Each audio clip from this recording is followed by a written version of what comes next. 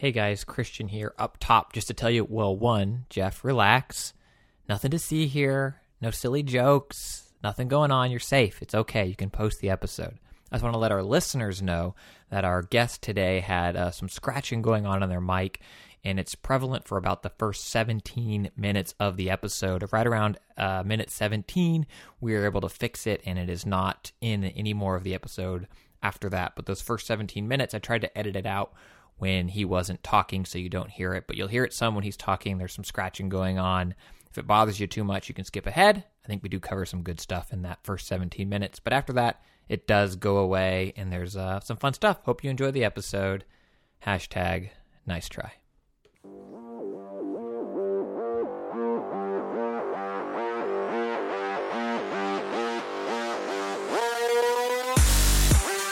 There it is. When that bass crashes in, you know it's time to begin. And wherever you are, whenever you are, and however you happen to be listening, we're so glad you've chosen to tune into DLC, especially if you are one of our geeks in sneaks using this show to get you through a workout or a run. We're going to be with you in your ear holes for 90 plus minutes talking about video games, because DLC is your downloadable commentary for the week, delivered the way we love it to be. And that is absolutely free thanks to our sponsor, Squarespace. Squarespace! They made that possible, bringing the show to you. DLC, of course, the show all about games in their many forms. Games played on desktops, laptops, and consoles, and also games that involve dice, luck, and cardboard. I'm your host, Jeff Cannata. That's spelled with 2 N's and 1 T. And I'm joined, as always, by my friend / co-host / nemesis, the guy who has never dropped off a 20-foot-high cage just to get back at his father, Mr. Christian Spicer. Hello, Christian.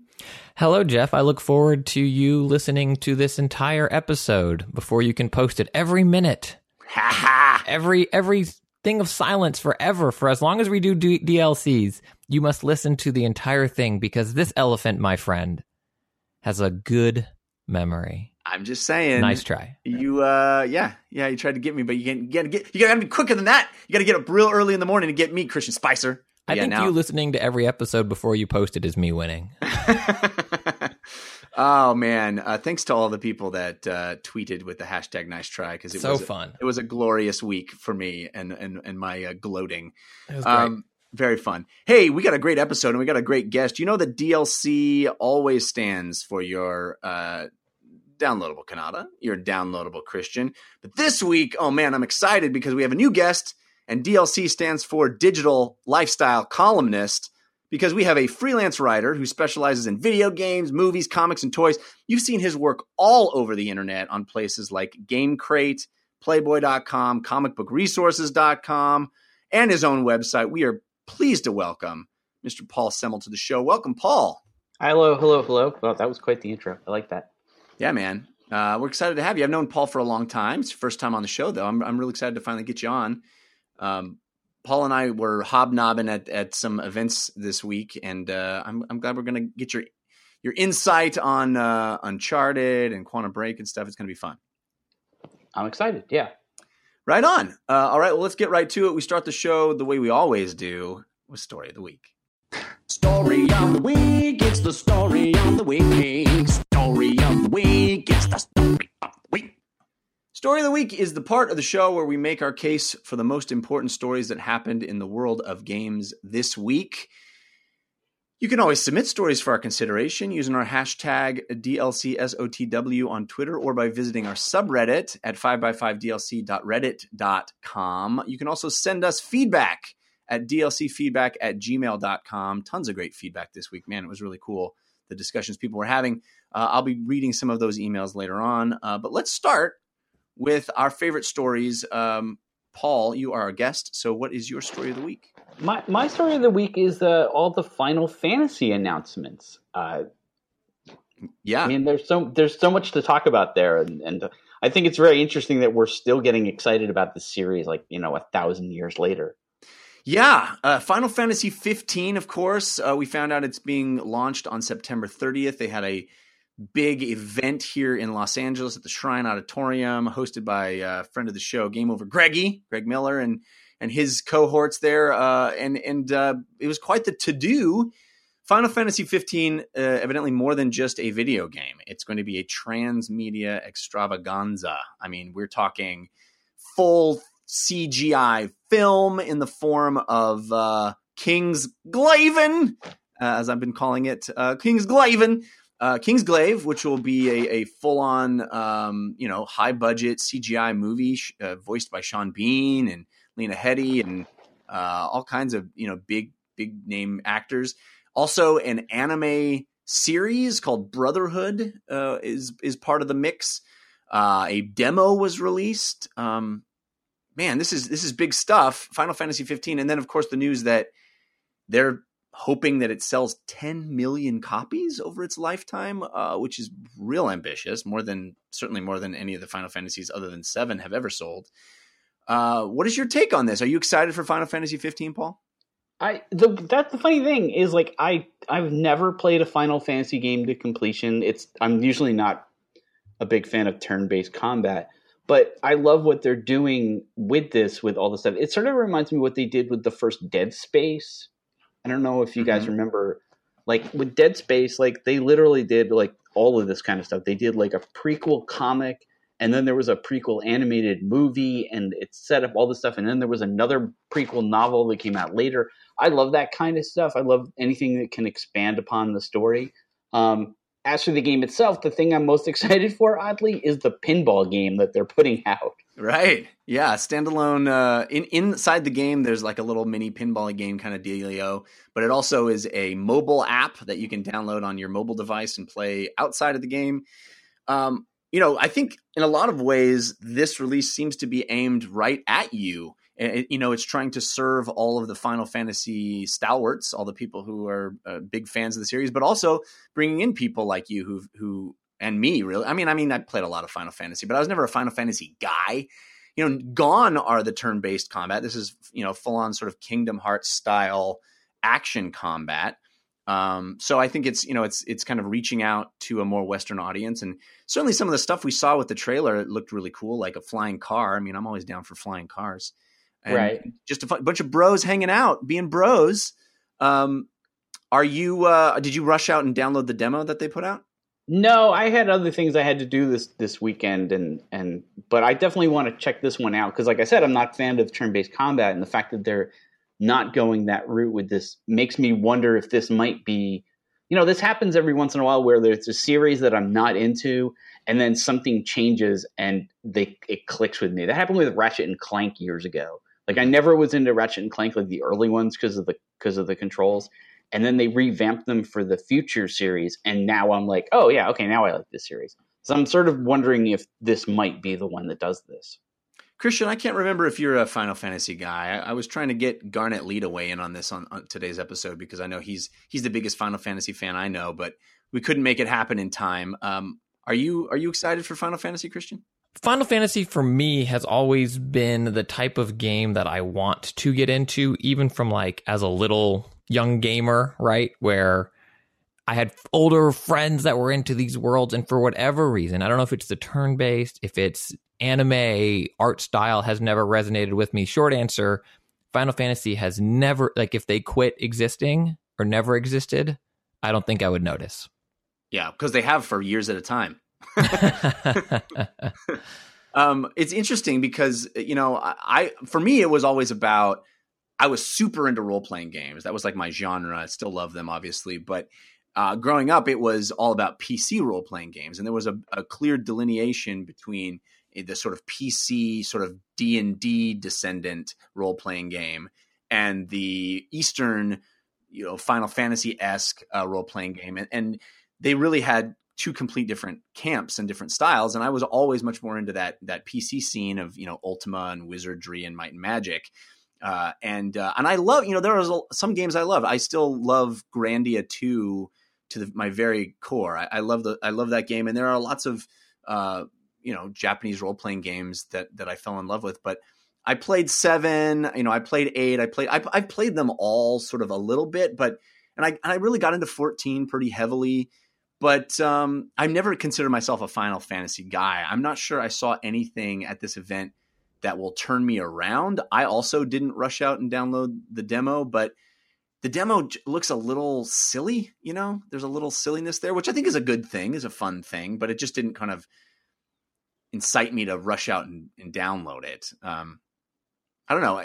What do you think, Paul, about this 10 million unit number? Do you think that it's a realistic goal for them to set? It sounds ambitious, but do you think that there's enough people out there that want to play this game in this day and age? No, not for the game itself, and not in the near time. Like, I don't think like over the next 3 years, for example, this game will sell that many. I mean, maybe they're talking like over the course of the next 20 years when they re-release it a bunch of times, and maybe they're talking about all the other stuff that goes with it. And I think they've actually since kind of corrected themselves on the 10 million, because like most games don't sell 10 million. And like you said, the series only ever once has come close to that. So I don't think that's a realistic number, but I also don't think they really think that. Yeah, well, they're certainly making it a big deal and building an entire universe around it. I think in a lot of ways, building that hype and making it this transmedia property is kind of putting their flag in the ground and saying Final Fantasy is still one of the top tier franchises in games. And, one of the things I tweeted during the event that it made me, remember is, and I think a lot of young players probably don't remember this. There was a time when Western video games were not as well respected as Eastern video games, when Japanese companies and the Japanese style of making video games really ruled, and everybody wondered whether the Western game companies would ever be able to catch up. And it's such a strange thing to think back on now, because we are so at the opposite end of that, where Japanese companies seem to be faltering, and there isn't this these massive franchises of the Eastern side that still seem to sell in big numbers. And now that Western style, all these Eastern developers are sort of making their games cater to a Western audience, which I find fascinating. It's going to be an interesting time to see how Final Fantasy 15 does. Well, I think too, though, to your point about like the shift in the focus of where gaming comes from and whatnot, I think it's important to remember that this stuff can change, and the industry is young enough that I can't say it's cyclical yet. And then, we're 5 years away from Japan being prominent again, or Eastern Europe, or whatever it is. But, so much of the industry can change relatively quickly, especially considering how young the industry is and how huge of a swing it went from Japanese developed games to now US and Western developed style games, that to think that Final Fantasy can't be a 10 million seller again or to write it off. I mean, heck, what was it, 10 years ago, thinking the fact that Capcom would be what it is today, and that Street Fighter V, like the fifth number, like wouldn't it be the biggest selling game ever? It'd be like, yeah, right, get out of here.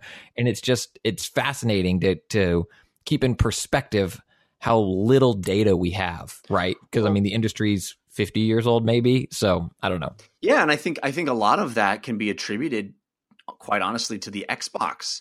The fact that a Western company put out a console changed everything. And I think so few people maybe remember that, Halo and the Xbox One, the first Xbox, changed the playing field. And, everything was sort of Eastern companies making, Asian companies making consoles, and that market and those developers sort of defining what it was on the console side. And then this Western company coming in, making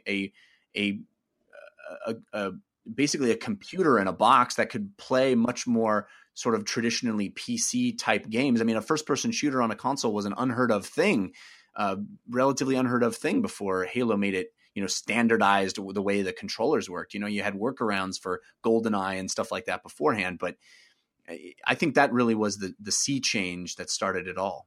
Well, that's another good point, too, just with the idea of how cyclical is the wrong word. I keep wanting to use it, but how much the winds can shift. I mean, when we were doing We Can Confirm, Jeff, like how often did the conversation come up, like, is PC gaming dying? Right. And how Oculus and Vive not only require a PC, they require beasts of PCs. And this is the future of gaming, not just gaming, but the future of everything. And so, no, PC gaming isn't dead. It's huge. And no, Japanese gaming won't be dead. It will likely be huge again. Do I think this Final Fantasy will sell 10 million? Yeah, only if you view it the way Paul, hypothesized, like 100 years from now, Right. after they've released it on iPad 20 or whatever, maybe, but not anytime soon. Well, Christian, what is your story of the week? My story of the week is an interesting topic, I think. So I know we'll talk about Quantum Break later in terms of people you've been playing it, but I also think I come to this every couple of years, every couple of months, the idea of reviews. And I don't want this to be about Batman versus Superman, but I know Paul has written some great reviews for various outlets, and I was reading his Quantum Break over at his site, and I don't know what purpose reviews necessarily serve for blockbuster stuff that you're already tracking. So let's say, Final Fantasy comes out and gets 3s across the board. Does that impact its sales in a big way, or does it just create a flame war? Batman vs. Superman, a movie, got critically panned, and yet in my timeline, I kept seeing everyone going to see it and then saying, oh, it was bad, don't see it. But you literally already knew that, but you went anyway. And I know some people liked it, whatever. And so now for Quantum Break, I've read from people whose opinions I normally trust and can kind of slot myself in between wildly different takes about whether this game is good or not. And so, Paul, I'd love to get your take on the idea of the review. When you sat down to play Quantum Break and you wrote this game, or any game, what did you hope to impart in it? And do you think that anyone will read it and go, I will or will not get this game? Well, I think that's why you do a review. The whole point of the review is to help somebody make that decision. But I think you're deluding yourself as a reviewer if you think or even hope that someone will just read your review and make their decision based on that. I don't think that's what you should be doing. I think they should be looking at my review and other people's reviews that they trust, and then also looking at trailers, and if there's a demo available, playing the demo, and using all of those things and making their decision with the knowledge that this is your decision to make. And that, if you end up liking a game that I hate, great. I'm glad you enjoyed it. I wanted to enjoy it. I didn't. But, I don't think... But you do kind of go into it like thinking, especially with something like Quantum Break, which I did not like, there's a part of you that does sort of hope, like, I hope other people don't like it too, so everybody kind of doesn't buy it. Do you know what I mean? Like, as weird as that sounds, is like you want to be somebody who's, not to be like a superhero or something stupid, but like, you want to protect you want to protect gamers from wasting their money. Yeah, I agree with that. And I've been a big advocate for exactly what you said, Paul, which is, I want to like something. If you like it and I don't, more power to you. I also think that the purpose of the review, yes, is to inform buying decisions, and yes, give you as much information and as many tools as you can to decide whether or not you want to participate in that media, whatever it is. But also, I think it is to inspire conversation. And I think the general conversation around something has become equally valuable to people.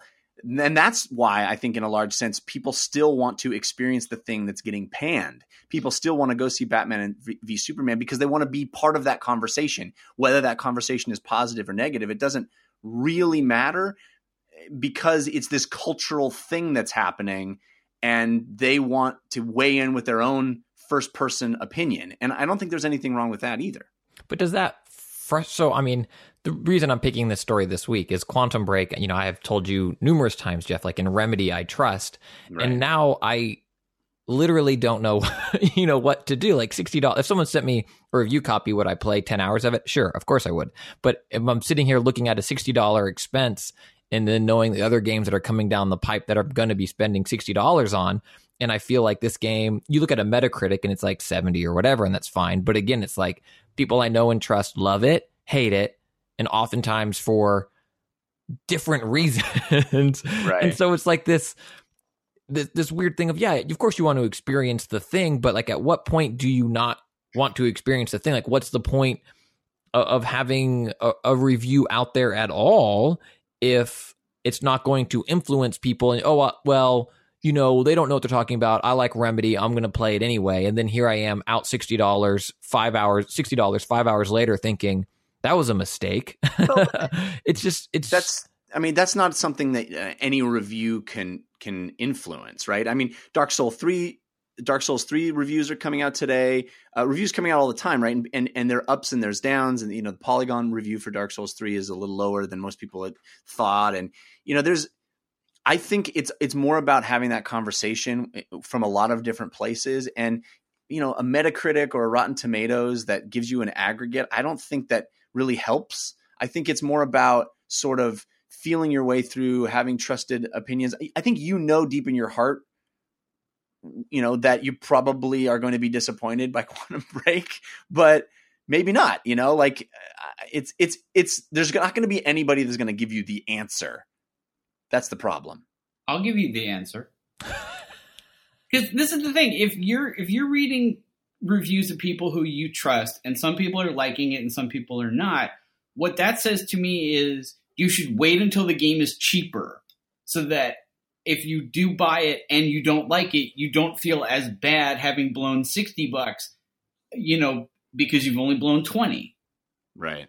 That's pretty solid advice. And I hear that a lot from listeners to the show too, is people who are late gamers. I don't know if that's what they call themselves, but people who wait on stuff and who are just experiencing The Witcher 3 now because they can get it on GOG for $25. And that's a game that got universal praise, but it's just sort of a wise buying decision to wait for stuff to come down and not have to always have the newest, latest, best, but to sweep in through stuff later and experience it and make your own opinions. I think that's a completely valid way to be a consumer and a video game lover. So my last part on this, it's curiosity that I don't know. Let's say there's something that you're extremely hyped for, you personally, whatever that is, VR for you, Jeff, and whatever you're the biggest fan of, Paul. Like, that thing is about to come out. It has looked great. You've seen trailers or whatever at press conferences, and you're totally jazzed for it. And then the retail thing comes out, and it gets universally panned. Will you still buy it? You personally, would you still buy it? Well, go ahead, Paul. It would depend on what it is. I love Metallica. I will buy Metallica's next album the day it comes out if I can't figure out a way to get a copy from my friend who's their publicist.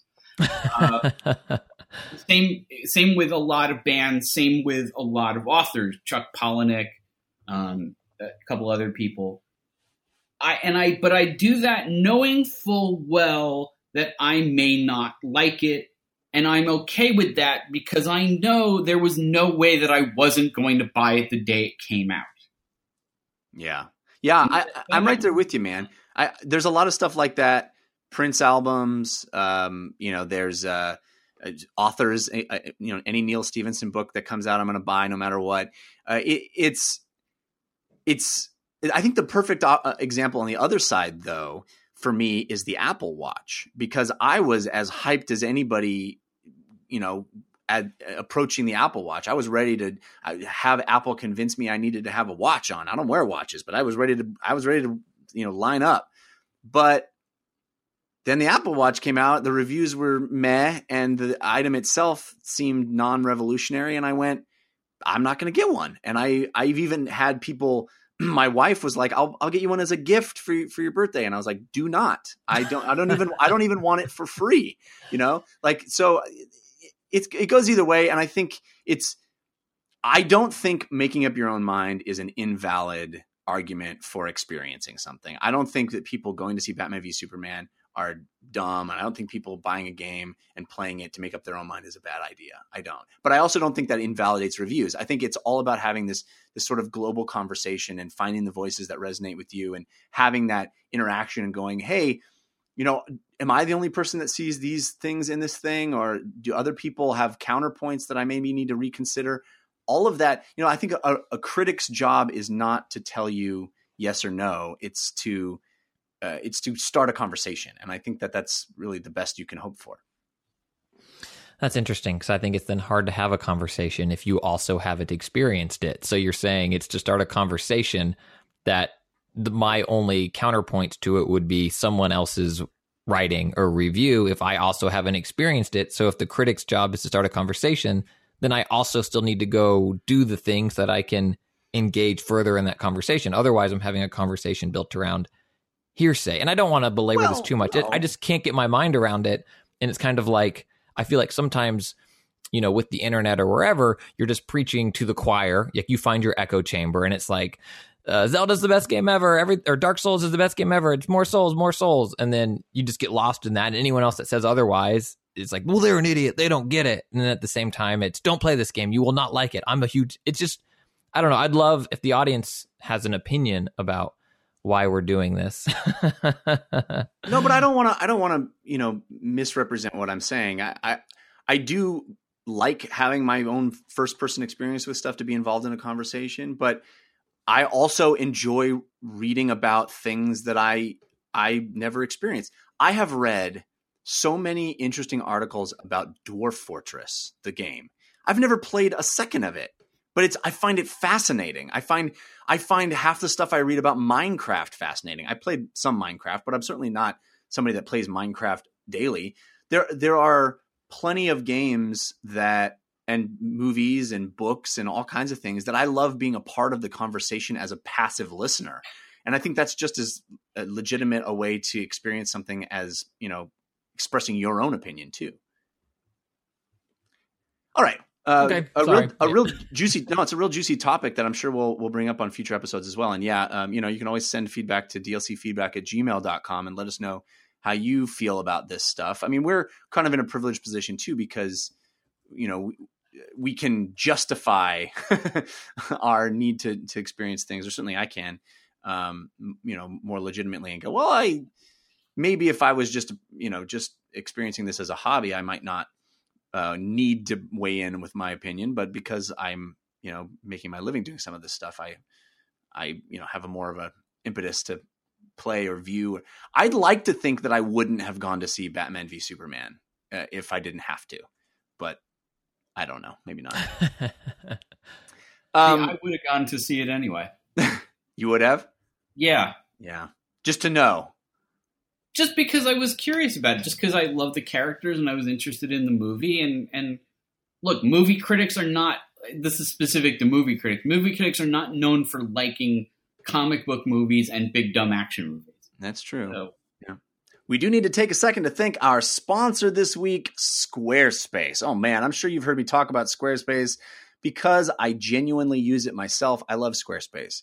JeffCanada.com, built, housed, created on Squarespace. And I wouldn't use any other thing. I honestly have recommended Squarespace to so many people in my own life. My in-laws built a website using Squarespace. The reason I use it, the reason I recommend it is because it's the best. It's the best, easiest way to create something on the internet, to create a website of any kind, an online portfolio of any kind, even an online storefront. Everything is easy with Squarespace. And not only that, your site looks great, and it's not going to look like every other site on the web. It's not going to look cookie cutter or, you know, like you use some kind of template. They do have templates, but they've got countless templates, and it's easy for you to make that template your own because all the editing is done drag and drop. What you see is what you get. You don't have to have any coding experience. You can create something beautiful and effective and unique and your own by using their easy to use tools. It's phenomenal. I got to tell you, Squarespace really is the best way to create anything online. Plus, it's very inexpensive, and that might be the best part of all. You can try out Squarespace completely free. You don't even have to put in a credit card. They're not going to automatically charge you after a certain period of time. Just create your site, create what you want in Squarespace using their tools by visiting squarespace.com/DLC. Just create what you want, and then if you decide you like it, then only then do you put in your credit card and put in our promo code, which is Jeff Sent Me, JEFFSENTME. Put in Jeff Sent Me, get 10% off your purchase, show that you support our show, and have a great looking website that's easy to use. All you got to do, squarespace.com/DLC and that promo code Jeff Sent Me. Well, we'll talk more specifically about our thoughts on Quantum Break during the playlist, but I do want to bring up my story of the week. And again, this is a little self-serving, I guess, but it's a major story, and it is something that I think is I certainly have my heart in, and everybody knows how much I'm excited about VR, the VR future, which is supposed to have happened as of tomorrow. Both of the big VR releases was supposed to have happened, Oculus and Vive. But if there's anything that will dampen my enthusiasm for these the releases of these things, it's the way these releases have been handled, which is, I think, baffling and completely bungled. Obviously, the Oculus has already been released on paper, but very few people have gotten their Oculuses.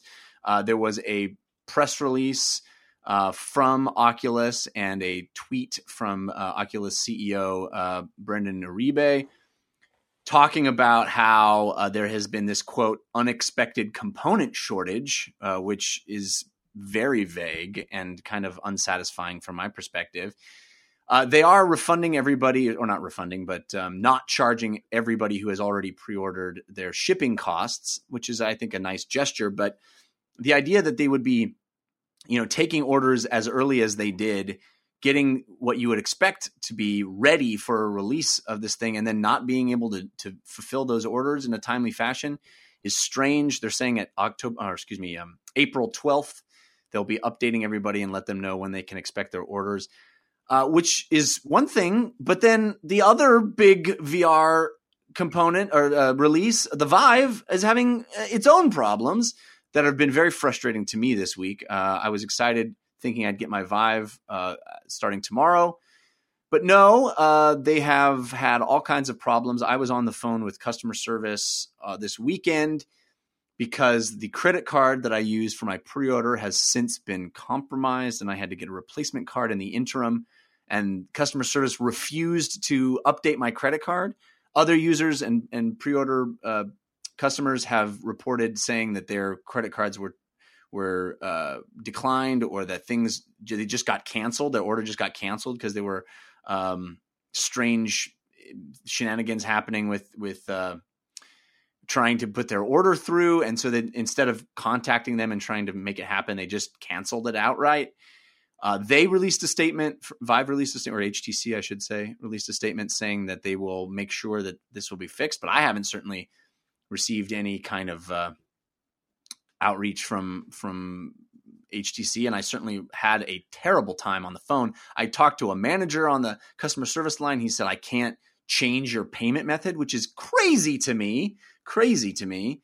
He said that if I changed your payment method, you would go to the end of the line. So anyway, VR Future was tenuous already, with people sort of being skeptical about the high price point and everything. And now to have this happen, I think it's really off to a real shaky start. What's your take on this, Paul?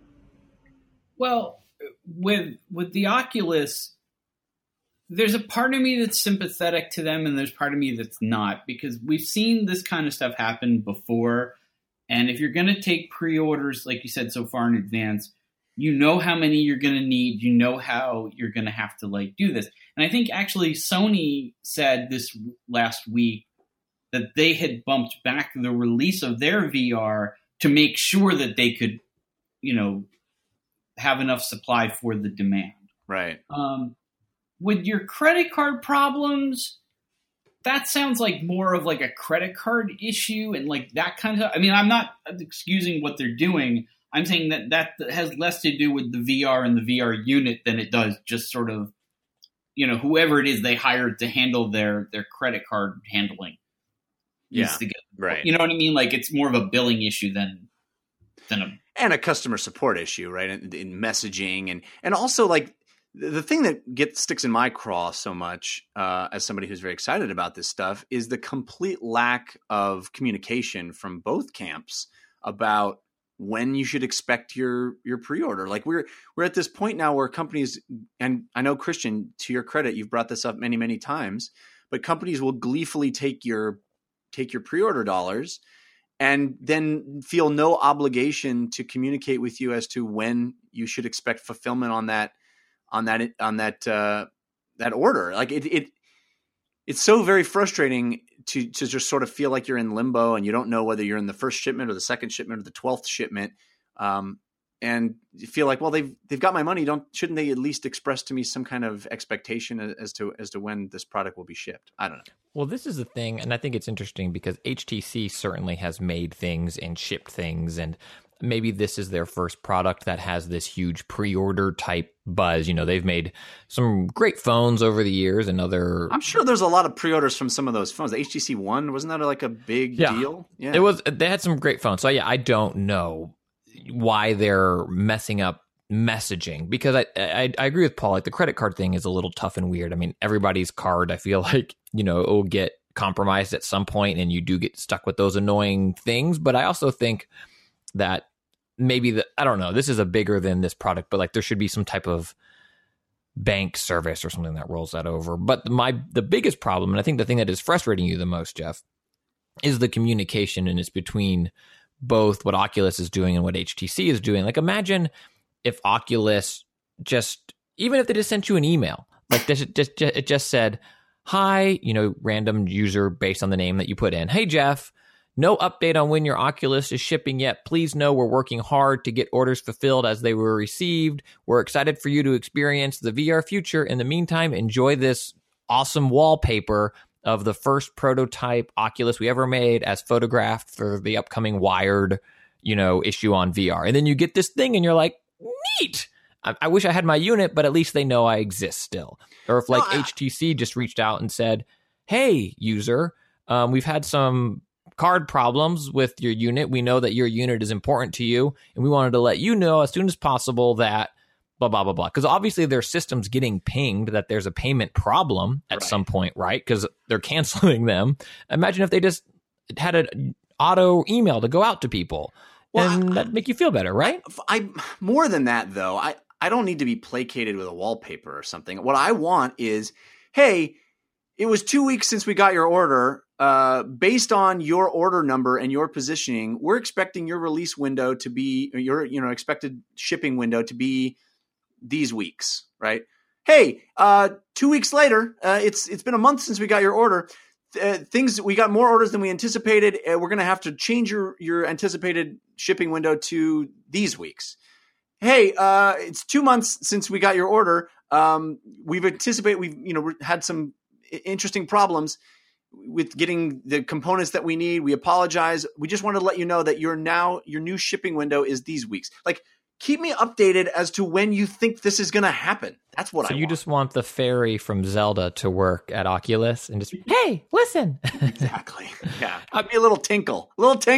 It'd be great, but I'm saying that even something less specific could make you feel better. You just want to know that you're remembered. I don't know. It's like a relationship, except they have between the two of them over $1,000 of your dollars. Oh, yes, nearly two. It's so frustrating to me. I know this is anyway. The good news is we don't have to listen to me talk about all the VR games I'm playing because I'm not playing any of them. I should tell our audience, though, I did pre-order the PlayStation VR. Yeah, you did, dude. Welcome to the VR future. Now, I think that, as Paul brought up, Sony kind of was smart that October, is a long time away. They have a lot of time to work on this. But again, like, you don't have any idea where you are in the queue, right, for your pre-order. You don't know if you're getting it on day one or not, right?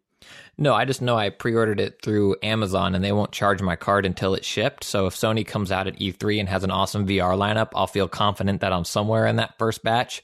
And if they come out with nothing, then I just cancel it. Right. How do you feel about pre-orders, Paul? I go back to what I was saying earlier about Metallica. Like, there are some things that I would pre-order because I know that I'm going to want it anyway. And there's some things that I wouldn't pre-order, because I'd want to wait and see how they are. I mean, with hardware, I don't know. I tend to feel about hardware the same way I feel about restaurants. Like, you don't want to be in that first group. You want to wait until they kind of shake the bugs out. Because, like, how often have we seen hardware that comes out and like the first batch has got some kind of weird bug and like you got to wait like a week for like the software update or whatever. Like, I'd rather wait until they kind of work out the kinks and then I'll go in and have the banana souffle. Yeah, I think that's a very sensible position. It's one I certainly recommend to others. But for me, and I know everybody knows this about me, newest, latest, best guy, I feel like and I guess Apple has sort of conditioned me to feel this. I feel like every day after the release of something that I buy it is one day shorter of its life that will before it gets replaced by its next iteration. Right? It's got a finite life cycle before it gets replaced by a better thing, and I'm just getting fewer days of it being the best of the version of that. So I don't know. It's a very stupid position. I freely admit. Well, some of the things you don't have to worry about that with Metallica albums. Well, if they made Metallica, plays for that matter. If they made a Metallica VR concert, I think you'd be excited. Well, I think some of your fear, though, Jeff, is rooted in, and I share this, is it's one thing like a restaurant or something that you think that maybe you can go when they get the kinks worked out, soon thereafter. But some of these things, rightfully or wrongfully, like the Wii, if you didn't pre-order or get in line for a Wii way back when it launched, I mean, it was months until you were able to get one. And so if you think that you want to be in on this thing, and it stinks, I mean, it's not a good spot to be in, where it's like, if you think you want a Tesla Model 3, you better give them your $1,000 right now and wait 2 years. And because what are the production realities of when you'd get it? Or otherwise, like, let's say you think you need a new car in 2 years and you want an electric car. Well, too bad. Now you got to wait 4 years. So they really get you with this either real or perceived scarcity of these kind of tech launches. And I think at some point, I think there will be the backlash of the consumer not willing just to go along with it, but we're not there yet. I mean, You put your money down on the VR. I put mine down. I almost put money on a Tesla. I mean, it's certainly first world problems, and I know it may sound even stupid to whine about it, but I do think this does not have a positive effect on VR adoption. I mean, maybe it makes people more crazed to get their hands on it, but it's something that needs as much help as possible to sort of be a smooth and positive experience for people. It has yet another, I think, senseless and easily avoided situation where, if you're pre-ordering something, my feeling is if a company is accepting money for pre-orders, they should have a realistic understanding of when that is going to be going to fulfill that. Like the fact that GameSpot will take pre-orders on a game that has just like had whispers of rumors being that it's going to be happening is stupid. It's stupid. All right, I want to move on because there's lots of juicy stuff to talk about in our playlist. There are a couple of other stories I'll just mention in passing. The fact that we might be getting a Shadows of Mordor 2, which was surprising no one, but I'm sure you're excited about, Christian, because Shadows of Mordor is one of your favorite games. I would love to see what additional Shadows Mordor casts. Yes. Also, this Phil Spencer not interested in a Xbox 1.5 story is kind of interesting too, with him kind of coming out at the Build conference and saying, we want more solid iteration, not just sort of a 0.5 iteration, which is funny because the Sony 0.5 thing only came out of the Microsoft story, at least according to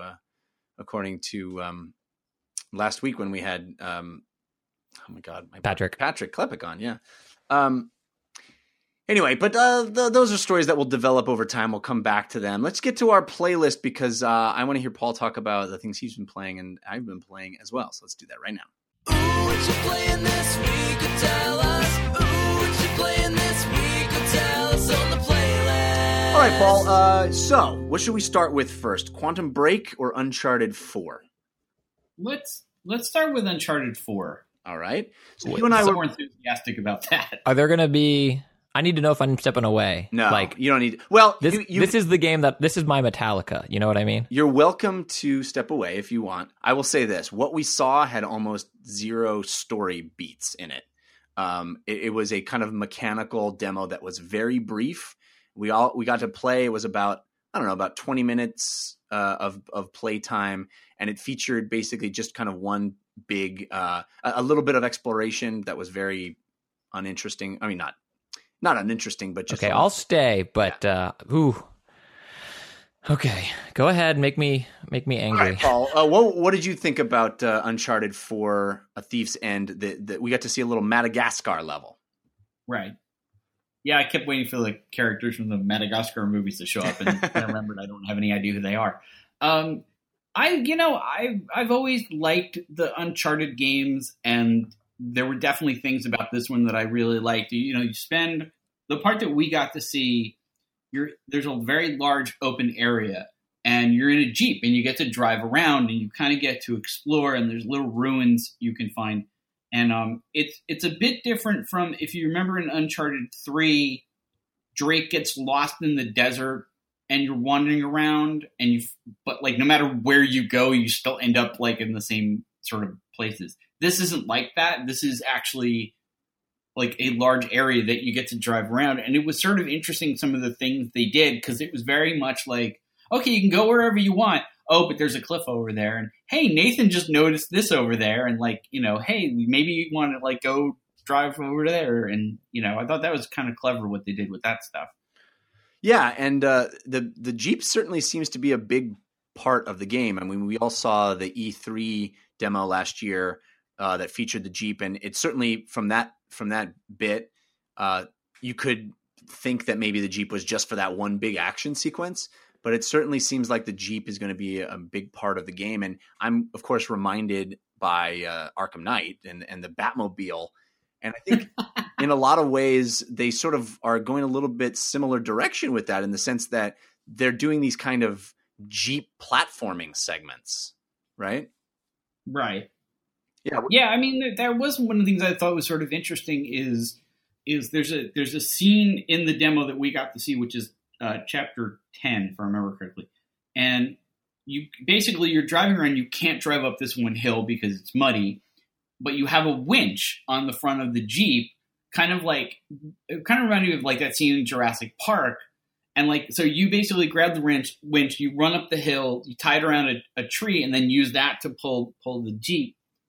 But that's all the Jeep does. Like, the Jeep doesn't have the things that the Batmobile has on it. Right. Like, it doesn't have like all these like weird weapons, and doesn't convert into a tank and stuff. So I get why you have that Arkham Knight feel, but I think those guys know well enough that this needs to be sort of the amuse-bouche of the game, not the center of the game. I think that might be the first time anyone's used amuse-bouche on our show, and I applaud you, sir. Thank you. It's interesting too, because Uncharted, the whole series is very grounded and very realistic in a lot of ways, and in other ways, it's like, I would never be clinging to the side of a cliff like that guy. That's insane. And in the same way, I feel like I would never be driving my Jeep where he drives it. That's insane. So it's funny. I did like the mechanics of the winch, because it's not like walk up and press X to winch. It's, you literally have to like wind your winch cord around what you want it to be around. And I don't know, I thought that little touch was more realistic and cool.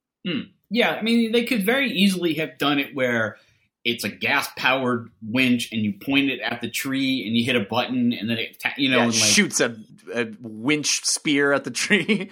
Right. I mean, I'm sure somebody could jury rig something like that, go all MacGyver on it. But like, the fact that they were like, no, like, let's stick with this and like actually have you do stuff with it. Yeah, I'm curious to see if you do anything else with it. Yeah, I'm sure you break something with it. I'm sure it's used a bunch. I mean, if I don't know. I keep reminded of the Batmobile, but maybe it's not that ubiquitous. Maybe it is more amuse-bouche. Also, there was a large action sequence in the game, and our attention was drawn to the new updates to the combat system, which I think are numerous and interesting. I'm impressed with what they've done, and it certainly seems to have been influenced in large part from what they learned from Last of Us. There's a much more emphasis on stealth and on Drake being, kind of attacking people from behind, kind of like you did in Last of Us, to sort of whittle their numbers down rather than just run in with guns blazing. You certainly still could run in with guns blazing, but what the sequence we played was much more challenging. Because there were snipers everywhere, and you were likely to get taken out pretty quickly unless you kind of stuck in the weeds and yanked people down from behind and sort of whittled their numbers. Tall grass was used as a hiding spot, and everything was contextual and handled automatically. So if you were in tall grass, you were automatically in stealth. There's no button to crouch for stealth. It was just sort of happening or not happening. There were meters indicating the awareness of the enemies, so very, very much Last of Us-esque. There were new moves that he could do. Obviously, the new grappling hook, you can swing on stuff, which was pretty cool. Paul, do you want to talk a little bit about that action sequence? Yeah, I mean the one thing that I sort of noticed, and we didn't play enough of it for it to get on my nerves if it's going to, but like when you are sneaking up on people, like, you know, there's this meter above their head. It kind of reminds me of like the diamonds that go above Sims characters. And as it fills up, it's like that's how suspicious they are. And when they're suspicious, capital letters, like they turn yellow. And at that point, I kind of was like, okay, this looks way more gamey than previous iterations of the series, which really did feel like you were like the director of an interactive movie.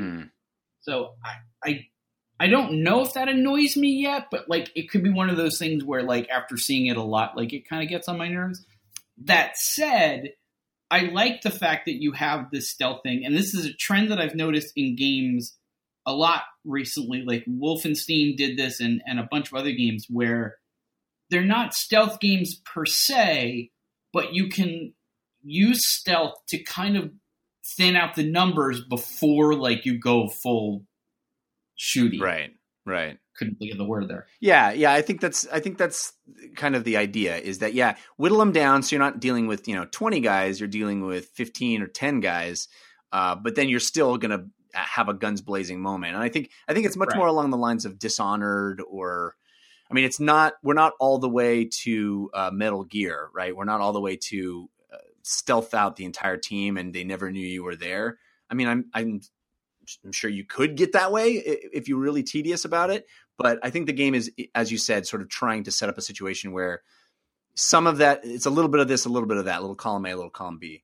And I like that. I don't like the pressure of all stealth. And I do like the pressure. I mean, I do like the option of like, okay, I'll take this guy out because he looks like a nasty sniper that I don't want to deal with. And I'll climb up behind him and yank him down from the ledge or whatever. So I obviously have not played this game or seen anything other than the E3 reveal, but I feel like that kind of gets me excited because that, to me, is what Uncharted has always tried to do, which is the unashamed wink to Indiana Jones. It might even be a wink, a nod, and a tip of the hat, where, it's the best laid plans. You get into this thing and it's like, all right, we're going to get in, we're going to get out, it's going to be easy. Snakes, why do there have to be, like stuff goes wrong, and it's capturing those moments of like, okay, it's going to be easy. I got 2 guys here. I'm going to pick these guys off. Oh crap, here are 10 guys. Okay, I'm swinging on a vine. I'm going to swing on a vine. I'm going to kill these guys. I'm falling from a cliff. I'm falling from a cliff. I'm going to climb up. I'm going to climb up. I'm going to shoot these guys. I'm going to do this. I'm going to do this. I'm going to Jeep. I'm going to Jeep. Witty dialogue. That pretty much sums it up. To me, that's Uncharted. Yeah, and I think, I had a conversation with Neil Druckmann at the event, which you can see on CNET, and one of the things I asked him was like, the last bit of Indiana Jones that wasn't in this game is the whip, and now you've got this grappling hook, which is basically the whip. He's like, yeah, he wasn't denying it, but he was saying it came from mechanics first. It was like, how, we thought that we could do this mechanic finally because of the power of the hardware. Also, the thing we haven't mentioned yet, Paul, is how beautiful the game looks. Right? It's stunning. Yeah, but those games have always been really good looking. Hey, Paul. Yeah. Quit raining on my dream, buddy. Yeah, dude. Sorry. You say it like it's not a big deal. It's the most beautiful game ever, and it made me feel things, unnatural things. That's why I got thrown out of the event with my pants. No, but I mean, I was so impressed. There's different kinds of mud in the game, and the mud like clumps on the tires of the Jeep in really realistic ways. And sometimes it's really wet mud, and sometimes it's dry mud, and it has a different effect on how you drive through it. And and you're in this big vista, and you're trying to get to this volcano, and they're like, look at the volcano in the distance. You're going to drive to it. We didn't get to drive to it because the demo stopped before we got there. But the idea is, it's massive. It's much more open than it has been.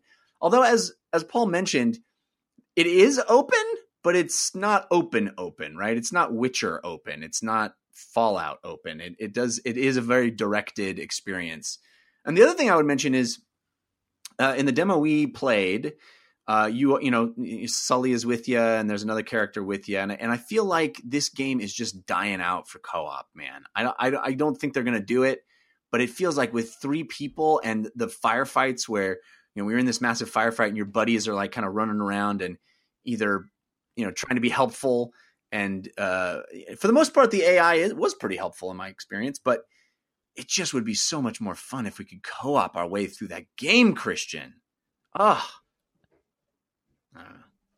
be down for that. Yeah, man. Don't get me wrong. I enjoy the solo experience of those games, even with or AI controlled partners before, because really all they are is a sounding board for my character's witty dialogue. Right. Paul, I'm curious though, what are the games that would make you get all the feels? Like, I try to be objective with my stuff, but at this point, I've really liked Remedy stuff before. I'm upfront about it. I've liked the God of War games. I've liked pretty much everything Naughty Dog's done.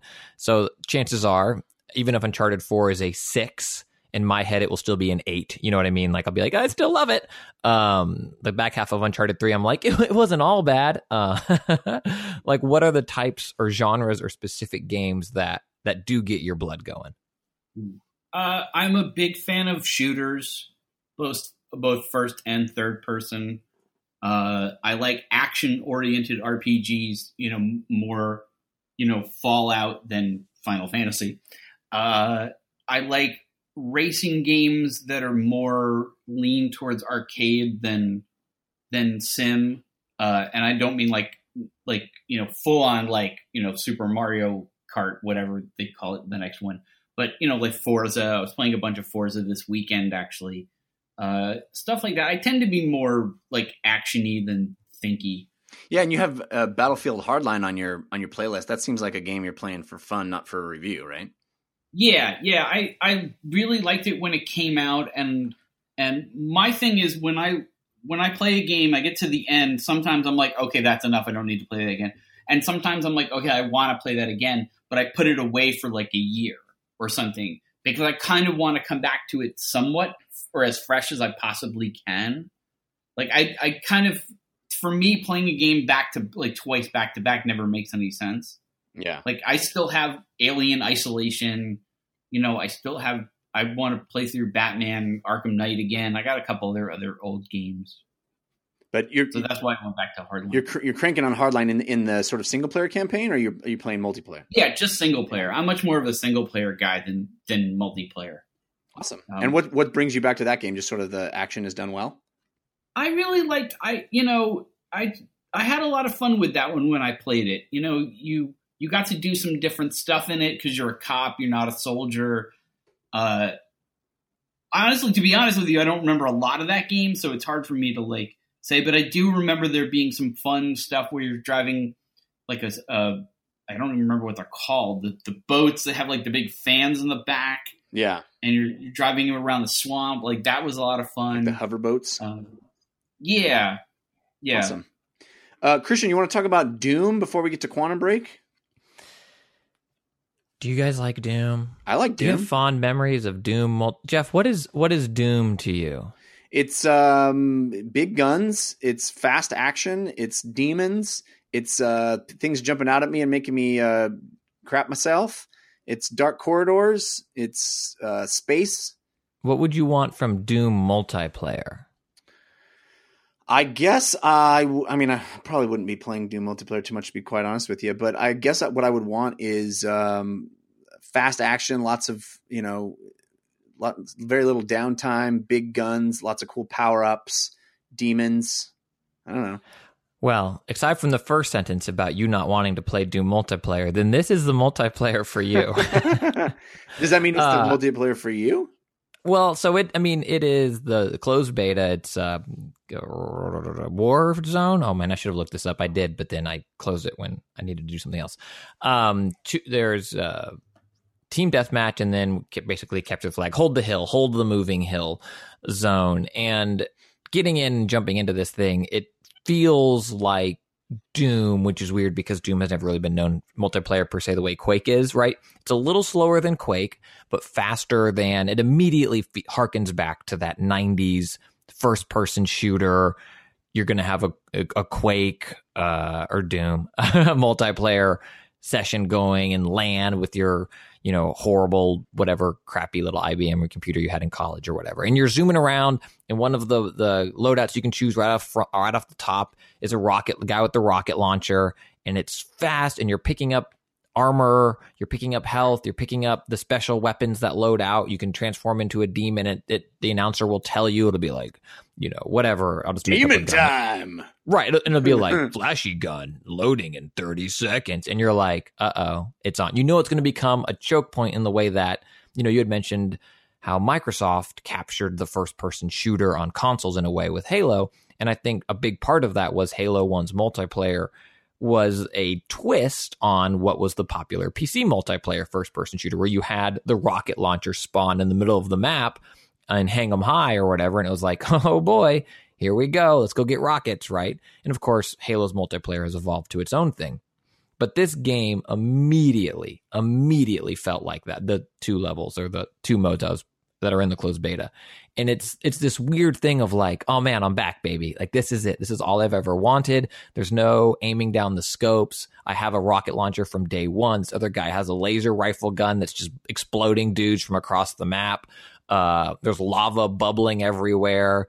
And you're just zooming around, right? The constantly zooming. You're not hiding behind cover and poking out and popping up or camping with your sniper rifle from whatever. It's like literally move. Yeah. Control the hill. The hill's moving too. Yeah. You're running around this map like a chicken with your head cut off.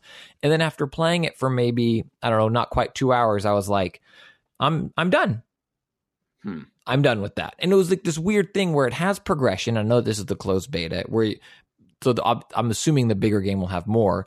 So it's like immediately Doom, immediately 90s Quake, Unreal Tournament, like that style of first-person shooter multiplayer, like captured that essence in a big, big way for me. But then also added a progression system where you're unlocking perks that will do things like show your enemy's health, where when you're running around normally, you don't see how much health they have left because games back then didn't show you that, right? It was never like, okay, this guy's down to 20%. Let's take that guy out. No, but you can unlock that as you progress or level up. You can unlock seeing or getting the countdown timer for where, like, before even the announcer comes in and tells you like where the big gun's going to come or where like the demon spawn is going to come in from. So it's these little perks that make you more map aware. You can also, so that after you die, you come back with a little bit more shield than you would normally start with. So you can tweak your character. There is that meant to be carrot at the end of the stick kind of thing. But while I was immediately in love with this game, I think for me personally, the multiplayer shooter has moved past this, where I was totally in love with it. And then after 90 minutes, 2 hours of nostalgia 90s time, I was like, well, this is fun. Now let's go to the dark zone. Right. Like, now I'm ready for more Division. So I don't want to tell people not to be excited for this game, but for me personally, the excitement wore off quickly in the multiplayer part. I do, however, still have high hopes for the single player. Even this multiplayer beta I thought was pretty dang beautiful. I was playing on PS4. Yeah, I was just going to ask that. Yeah, PS4. Cool. Hey, Christian. Yes. Do you think, though, because this is just dawned on me, do you think that maybe this is just that mode, that maybe they have more contemporary style multiplayer modes, and that then they have these sort of also these throwback modes, or do you think it's all kind of throwback?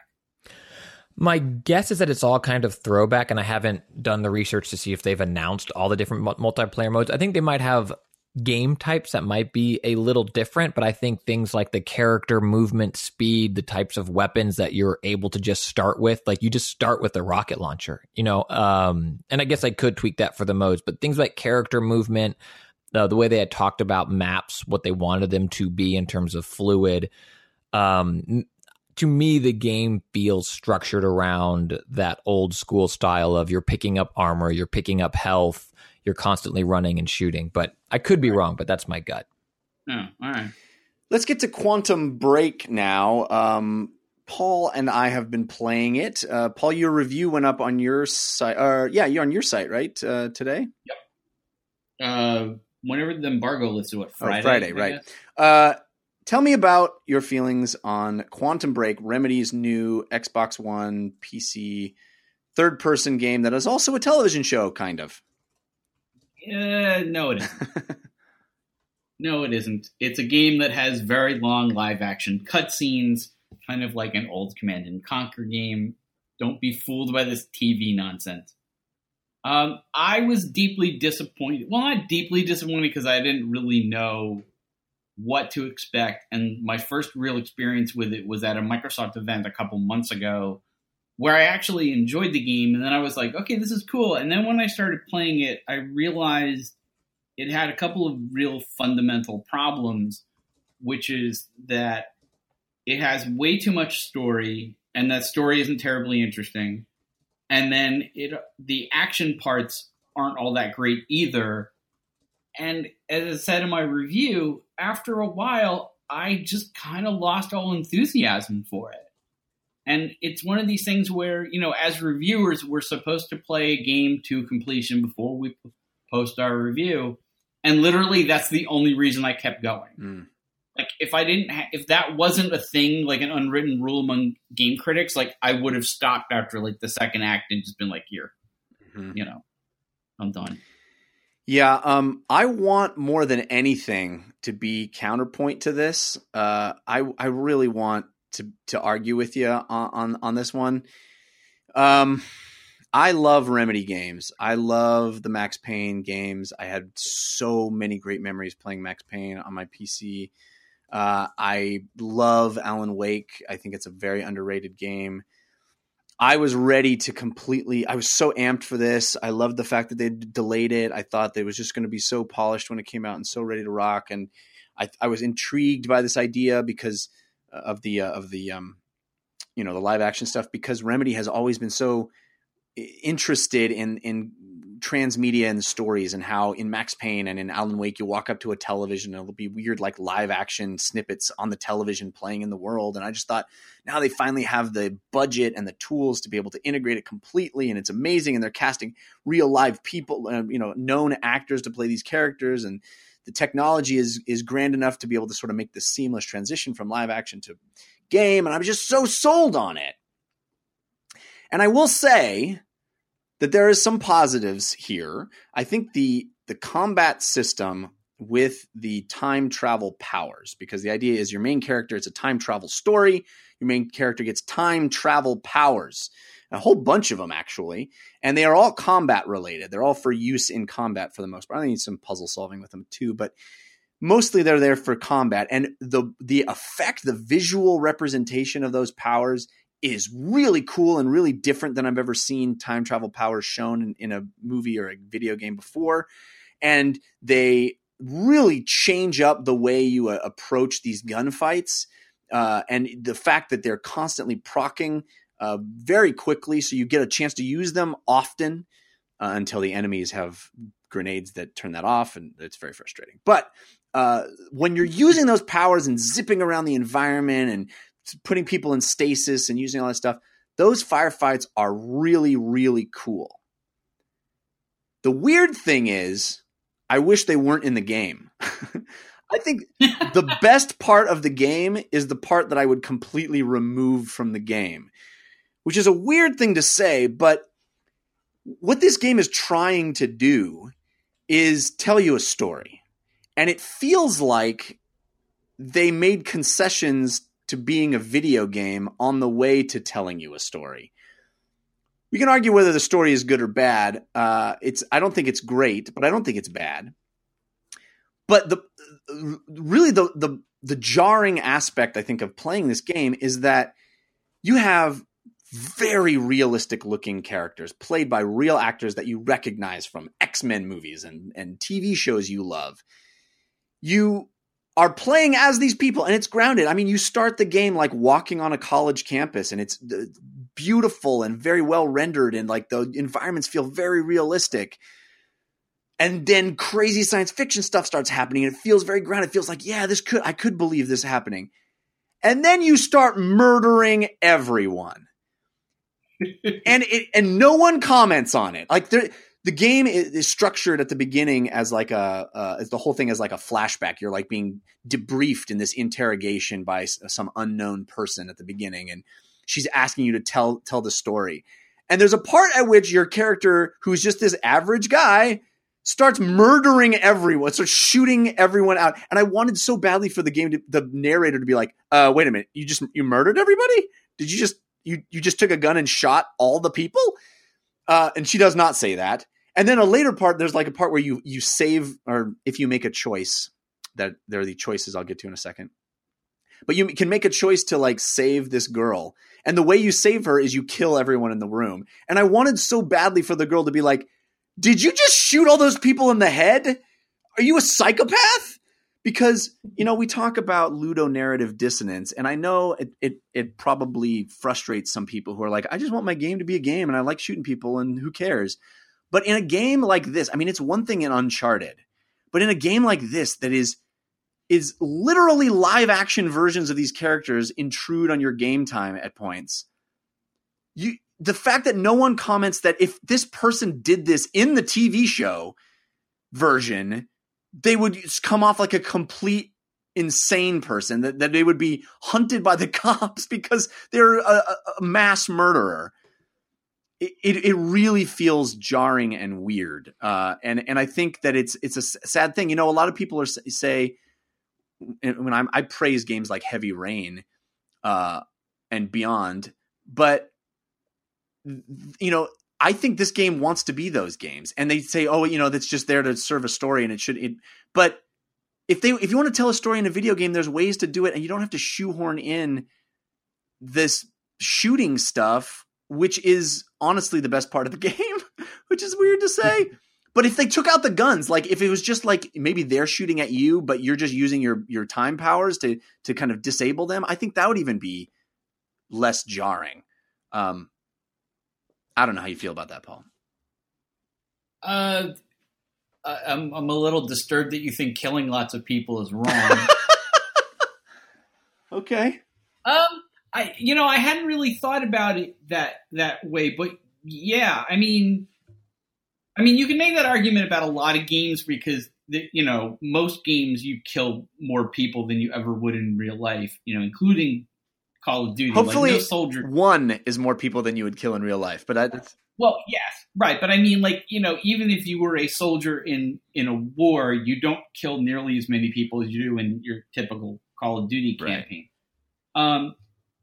Now that you've said this idea, though, about what if you weren't shooting people, but you had time powers, like, that's a kind of interesting idea. I kind of like that, especially because one thing I think of when I was playing the game is you never got to do anything really super cool with the time powers the way Quicksilver did in, I don't remember, is it X-Men Days of Future Past? There's a scene in that movie, spoiler alert, where he's running super fast and he moves all these cops and guards into positions so that when time catches up, they've punched themselves in the face and like their bullets all miss Wolverine and all this other cool stuff.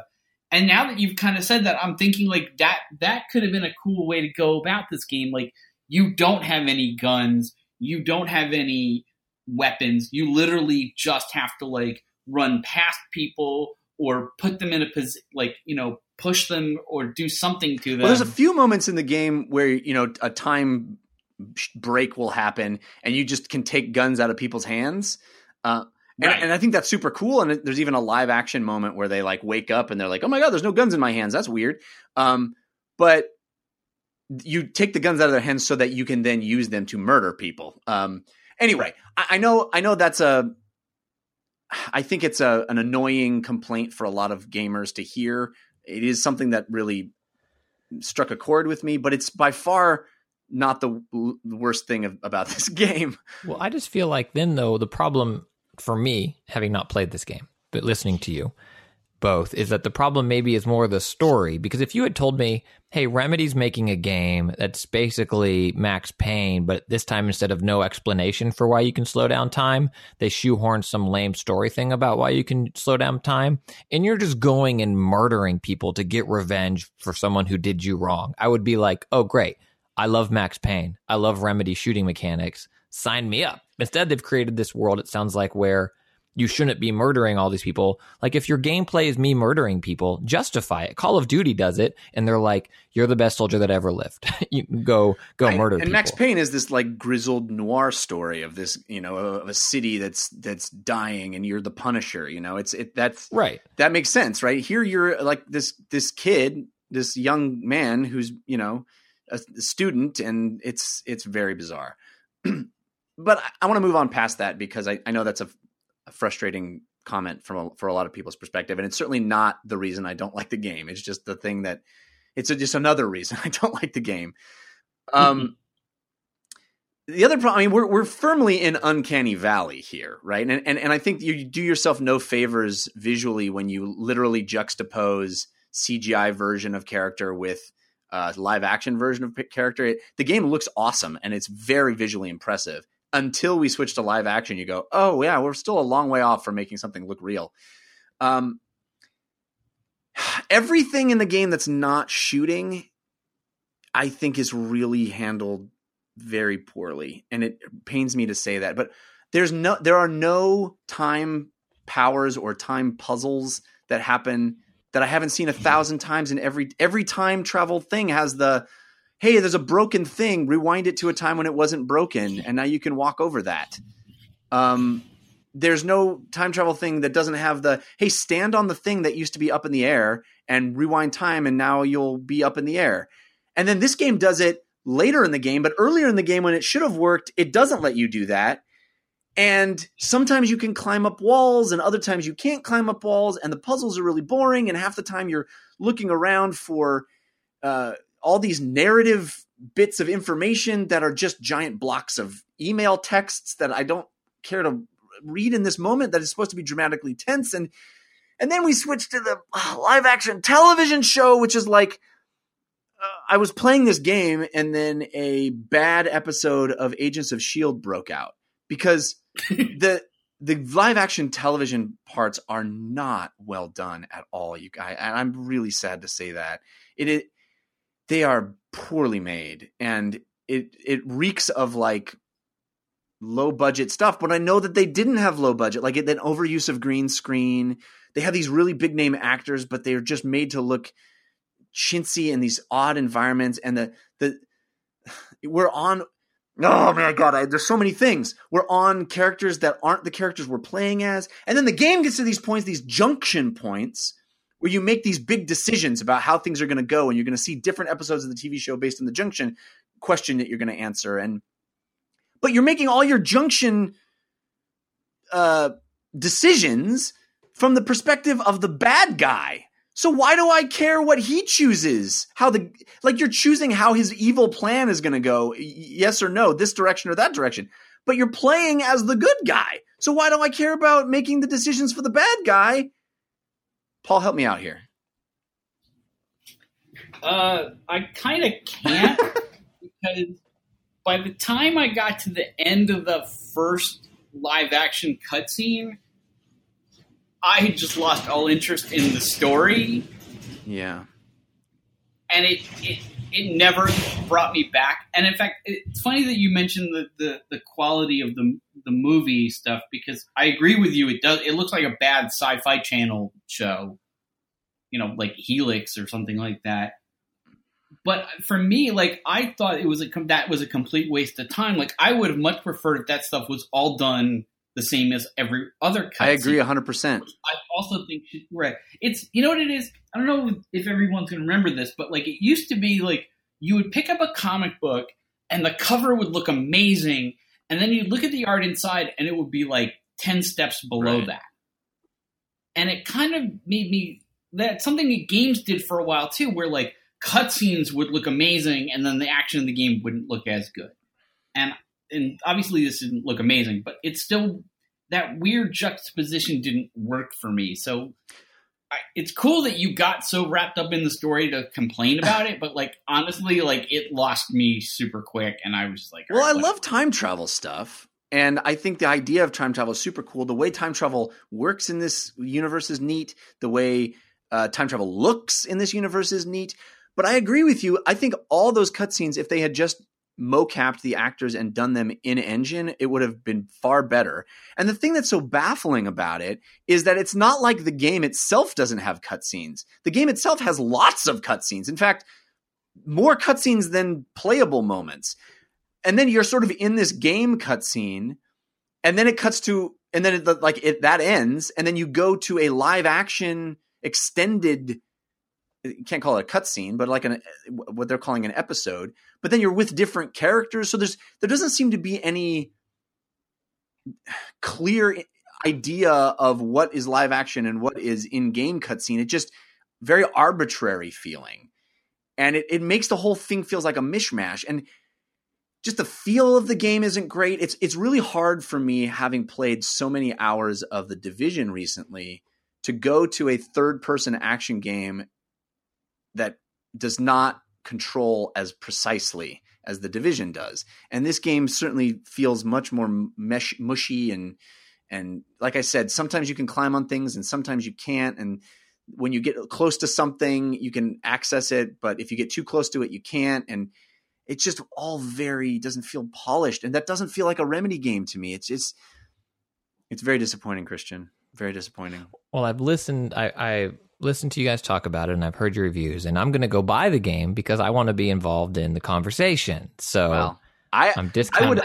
Nothing would make me happier than you liking it and have a counterpoint, because I really wanted to be counterpoint to Paul's position. I really wanted to, and there are some good things. Like I said, that the time travel powers fighting stuff is really cool, and in a different game would be so rad.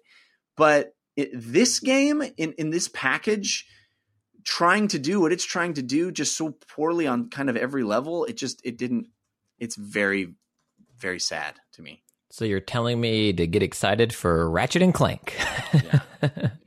Like what's it makes me sad. I had high hopes for this game. I thought it looked really cool. Again, Remedy had done good things, and the actors they have behind the mocap and the live action stuff are people whose work I've enjoyed and I know can act. So this thing coming together as a hodgepodge miss more than a make, it makes me sad. And it also makes me sad because I feel like it's another knock against the Xbox One, which is I enjoy it so much about the console, and I feel like it's tough when it just gets piled on with some what appear to be potential big misses. Yeah.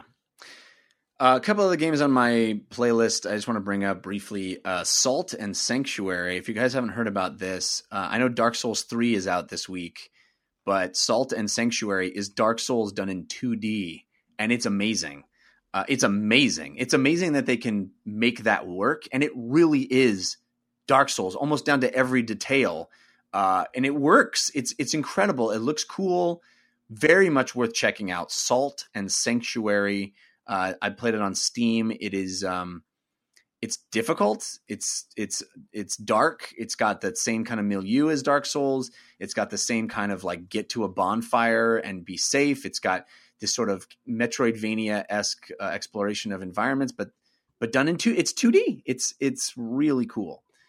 And then just, I haven't talked about Heroes of the Storm in a long time, but there's a big patch that came out this week that added bans to the game, which changes everything. And maybe at some point I'll go into detail about the sort of psychological experiment that seems to be happening in all MOBAs, and in this one in particular. Like, adding bans is such a fascinating thing because it makes people pay attention in the draft now. So the idea here is, you're in ranked play, you draft your team, but now that at two periodic moments there's one character designated, one player designated on each team to be the one to ban a character from both teams selecting it. And it just completely changes everything. It's fascinating to me. So I'll go into detail about that some other time, but I've been playing a lot of that this week as well. I wanted to talk a little bit about some feedback that we got from dlcfeedback@gmail.com. This is an email that was sent to us by John. I really enjoyed it. I thought I'd read it. He says, "What's up, guys? Just emailing to chime in on the Division talk I've been hearing on the last few episodes, specifically Jeff's experience of teaming up in the Dark Zone to chase down a rogue agent. I've played a good amount of games over the years, but the games I always come back to are the ones that give me those moments or micro experiences. And the Division does this so well. Sure, it's fun to run around a Call of Duty map, spraying bullets, or grind Diablo 3 for that legendary weapon, but those memories are gone as soon as they come. Then there's games like the Division. There's nothing like turning a corner in the Dark Zone to witness a squad of 4 go rogue on a solo player. Then they turn and look at me and go, 'Guys, we've got another one.' Never have I worked so hard for a white pom-pom beanie. Haha. Anyway, just thought I'd write in to share that. Love the show. Great perspectives from both you guys. I look forward to every episode. P.S. that white pom-pom beanie looks dope. Thought that was pretty cool. Are you still playing The Division, Christian? I am still playing The Division. The Dark Zone is still a strange and terrifying place that is not worth it for a white pom-pom beanie. But never mind, because it's level 52 beanie. The Division continues. I think I've talked about before. I wanted to clarify, like, story-wise, in the moment, it feels great. And, like, you're like, oh, we got to go take out these guys. We got to go do this thing. It's only when you peel back and you look at it like, wait, this was 4 days after the virus spread? Where it gets to be ridiculous. But that game is strong. I should note that I have not gone back to Destiny since I started playing The Division. I still like Destiny, but my time has been sucked away. Well, it'll be very interesting. April 12th, the new content comes out. I'm very excited. New incursion, new gear sets, gear trading, which is something I've been wanting for a long time. I'm very excited for playing more of The Division. I've been playing it daily as well. So fun. Paul, you into The Division? I really love that game. It's probably my favorite game of the year, but as I said earlier, I don't play well with others, so I played it on my own. I didn't bother going into the Dark Zone, and I've played through the whole thing, and now I'm just waiting for more story missions to show up. I'm kind of hoping they like expand into New Jersey, because I'd love to be able to go to my mom's house and Yeah. I'm hoping they add like completely new cities. I'd love to like have my character get on a plane and go to Chicago or Los Angeles or Seattle or something. I think that would be super cool. They have so many places they can go with it. I don't think they would do that for this one. I feel like that might be like the next one. Yeah. You know, like this one, like they'll probably go to like Queens or Staten Island or, you know, Yeah. The greater Los Angeles. go down area. to Soho or something. Yeah. I mean, you know, they especially because that game is limited to like really just Midtown Manhattan and then also like a little bit of Brooklyn. So Yeah, I want to fight all the way up the stairs of the Statue of Liberty, man. Let's do it. Here's another email that we got at dlcfeedback@gmail.com. This comes from Jay Cap or Cappy. He says, "Hey Jeff and Christian, the day at E3 last year when I flew a Starfighter in Eve Valkyrie on the near final Oculus Rift changed my life in a way that I hadn't experienced since I first tried the user interface of the original Macintosh. It is something I must have, but right now costs and health concerns are holding me back. Two thoughts came to mind as I listened to your recent DLCs about VR and upgraded consoles. One, Phil Spencer last year commented about VR on Xbox with, it's not a unique ad. And yes, they have the HoloLens, but now that the PS 4.5 has been hinted at and PSVRs are flying off digital shelves, I was wondering if that could change. Xbox 1.5 could use the same increase in horsepower for VR. Can we also imagine a situation where Kinect makes a comeback to create room-scale VR for Oculus? And Xbox users already have the controller that Oculus includes. It still won't be cheap, but it's more affordable than a high-end PC rig. It could have the kind of market penetration that Oculus and Facebook are looking for." We'll start with that question because I have some thoughts about it. First of all, one of the things I hear from VR developers a lot is that mapping your body into the game is a challenge. Obviously, Vive and the upcoming Oculus Touch controllers and the Move controllers on PSVR map your hand positions, and the headsets themselves map your head position, and you can extrapolate some data from those. But they talk a lot about the fact that when you look down at yourself, and if you see your elbow, and your elbow isn't where your elbow is supposed to be, because you can hold your hand in space and your head in space and move your elbow around, and it may not be exactly where you know your elbow to be. If it's wrong, it really creates a disorienting effect, and it kind of ruins the immersion level. So most of the games that you're finding, at least at release of these consoles or these VR headsets, just show you sort of ghost hands that are disembodied from the rest of your body. And I think that's it's kind of a bummer, especially in games like The Climb and others where you really do want to look down and see a body. You really want to feel like you're actually in that space. Kinect can be the solution to that. And I think it's such a shame that the one console that has this full body scanning peripheral is the only one that doesn't have a VR headset currently to release. So if there is an Xbox 1.5, and we referenced earlier that Phil Spencer says he's sort of not as interested in that, but I want PC manufacturers to start letting me plug my Kinect into my PC and have it give input to my body position for Vive games, because I think that is going to be the real game changer. To be able to see your entire body position and map that into the VR space, I think would be massive. You guys have any thoughts about this, Paul? I'm gonna wait till they invent the holodeck. That's the whole point, is we're getting there, baby. We're baby steps. I don't want baby steps. I want the whole thing now. Well, fair enough. Christian, do you have a feeling about this? I mean, I to some extent, I feel like it's what you mentioned in Quantum Break, right? Like, don't do a cut scene and then cut to live people, because anything that takes you out, it's all about immersion, right? And anything that isn't that. And as a total idiot developer, like, I don't understand this at all. I feel like I'd be very cautious to tinker with what works. Does that make sense? Because that makes a lot of sense to me.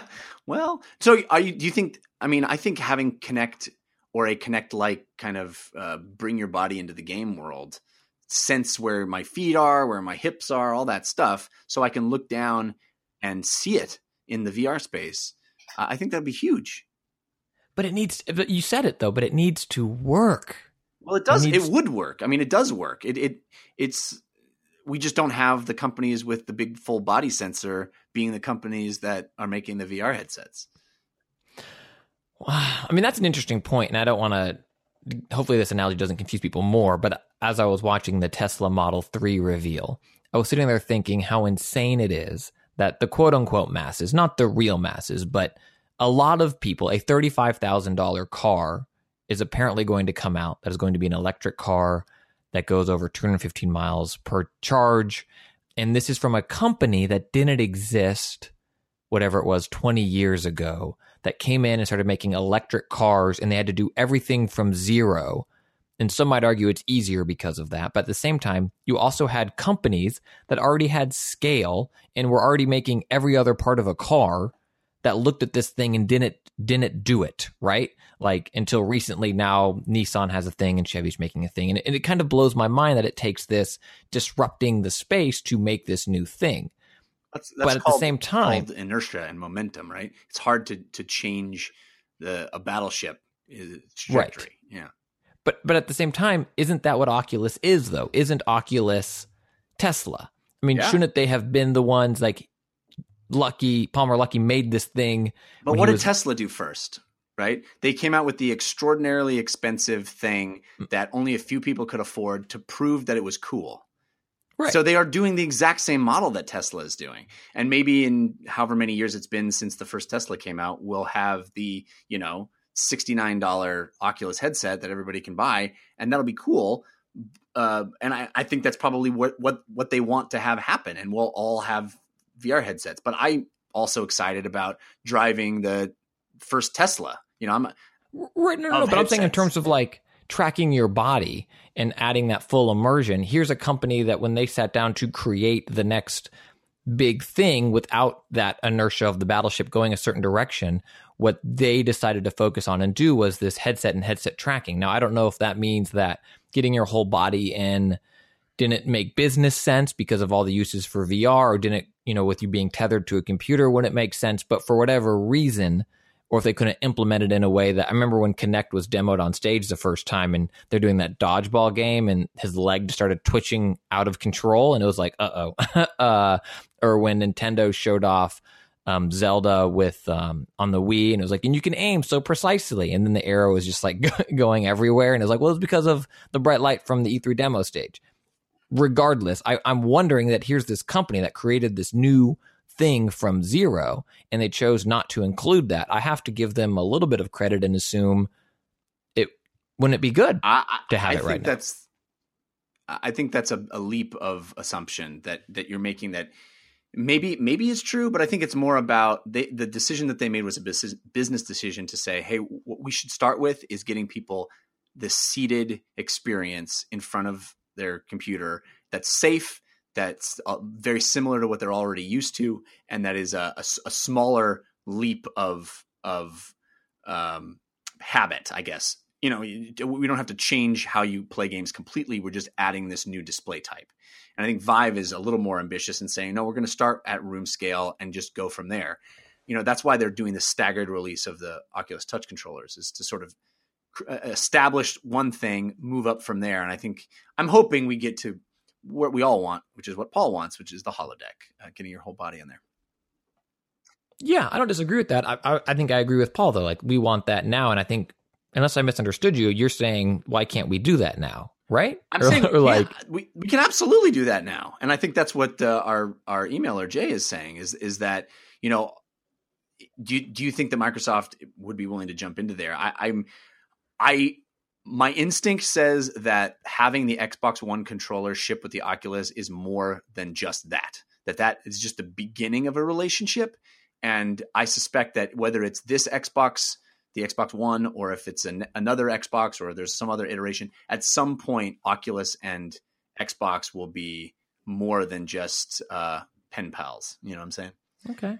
I'll skip the second part of his question because he was concerned about health stuff, and it's something that I want to talk about in depth, but we're kind of running out of time, and I haven't had tabletop time in the last few episodes, so I want to make sure we carve out a little bit of tabletop time. Tabletop time. Right now. All right, Christian, you have a game whose title is really fun to say. You've been playing a little game with your kids, perhaps? We have a new game to play with the 3.5-year-old. It is the Sneaky Snacky Squirrel game. Oh, adorable. Yeah, buddy. And it's an edutainment. This isn't Settlers or anything like that, right?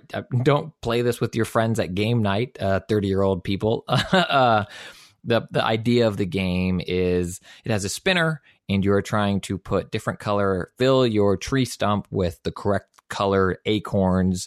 And as you spin, you either get to get one, a certain color, or you lose them all, or you can steal an acorn from someone else's tree stump, or you have to pass and you don't get a turn.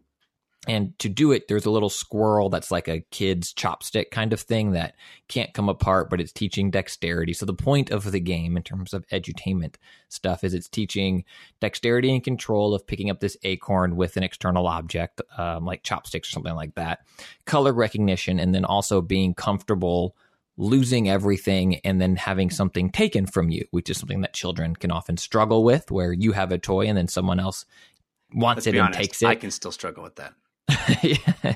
We all do. That's true. And it puts it in a game setting that makes it fun. And Estelle, my 3.5-year-old, really loves it. She loves playing it. When she gets the lose a turn thing, she, swings her fist across her body and goes, "Oh, shucks." And then when she gets to steal someone else's acorn, she goes, "'Cause I'm the sneaky squirrel." And it's cute and adorable. And I think it teaches good lessons in a fun way. I'm not sure if it's quite Zyngo level good, but I got a lot of response to Zyngo. Yeah. So there are a few other parents that are digging these. No, I'm glad you bring them up. I think games. It's useful. And it's called Sneaky Snacky Squirrel Game. And it sounds delightful. I think playing tabletop stuff with kids is awesome, and I plan to do it with my own. That's fun. Wanted to read an email that was sent to dlcfeedback@gmail.com. This is from Stephen Nguyen. He says, hi, during your tabletop segment, you talk a lot about multiplayer board games, but my wife and I like playing a lot of Scrabble 1-on-1. Do you have any suggestions for a 1v1 board game that we could play? Preferably a game that doesn't have any turn timer. She likes to take her sweet time deciding. Thanks. Love the podcast. Steven, I get this question more than any other question. This is the number one board gaming question I ask. And I think it's because we all have, those of us that have significant others in our lives, have a partner right there that we want to play games with. And it's often easier to just do 1v1 than it is, having a board game night. So I get it. I'm in there. Here are my stock answers to my favorite 1v1 games. Are you guys ready? These are the ones I always tell people on Twitter and every time I get this question. Battle Line. It's a game by Reiner Knizia. awesome. It's all numbers, but it's really cool. It's really slick. Plays quickly. You're battling over these pawns that are between you, and you have to make strings of numbers, and the better string will win each line in your battle line. Very, very cool game. It's called Battle Line. It's cheap too. It's very inexpensive. Another Reiner Knizia game is called Lost Cities. Again, you're using numbers. I like these games because they're very easily accessible to people that sort of grew up playing, traditional card games, because, you know how to, assemble a hand of cards if you played poker or whatever. So Lost Cities is a game about delving into archaeological relics, but it's kind of only barely about that. It's mostly about, again, assembling strings of numbers in the correct pattern and winning across the table from each other. Very cool stuff. Summoner Wars is a much more complicated 1v1 game, but it's great. It's from Plaid Hat Games. You are literally summoning creatures to your table out of your deck and moving them across the board in specific positions and trying to kill your enemy's base. Has each creature that you summon has different movement patterns, and you have these specific decks that you can buy, and the game has tons of different decks that you can invest in if you get into it. So that's called Summoner Wars. I really enjoy the game Splendor for 2 players, although it can play up to 4. We've talked about that game a lot on this show. My very favorite board game of all time is called Le Havre, L-E space H-A-V-R-E, Le Havre. It's a French word, a French location, a dock in France. And it's my very favorite board game of all time. It plays great with 2 people, also plays great with 3 people. More than that gets a little long and unwieldy, but it is a very, very cool game about building buildings on this dock, getting all kinds of goods and converting those goods into other kinds of goods. It's the best. There's always awesome decisions to be made. And the decisions you're faced with are like just which of these amazing different options should I take? There's so many cool things I could do on my turn. I have so many different awesome things. Should I get this pile of wood to build something, or should I, get this amazing cache of fish to make me sure I'm fed for my next turn? There's always really cool things to do on your turn. It's called Le Havre. Plays great with 2. I'm running out of. There's a whole bunch of them, but that's a great list to get you started on 1v1 games. And I encourage you and your wife to let me know of any ones that you may find for yourself. I too love Scrabble, but I think you can expand beyond Scrabble. There's lots of really cool stuff. There's a lot of great word games as well out there. Kerflip is one I talked about a while back. Anyway, so good luck, and I think there's a great list to get you started.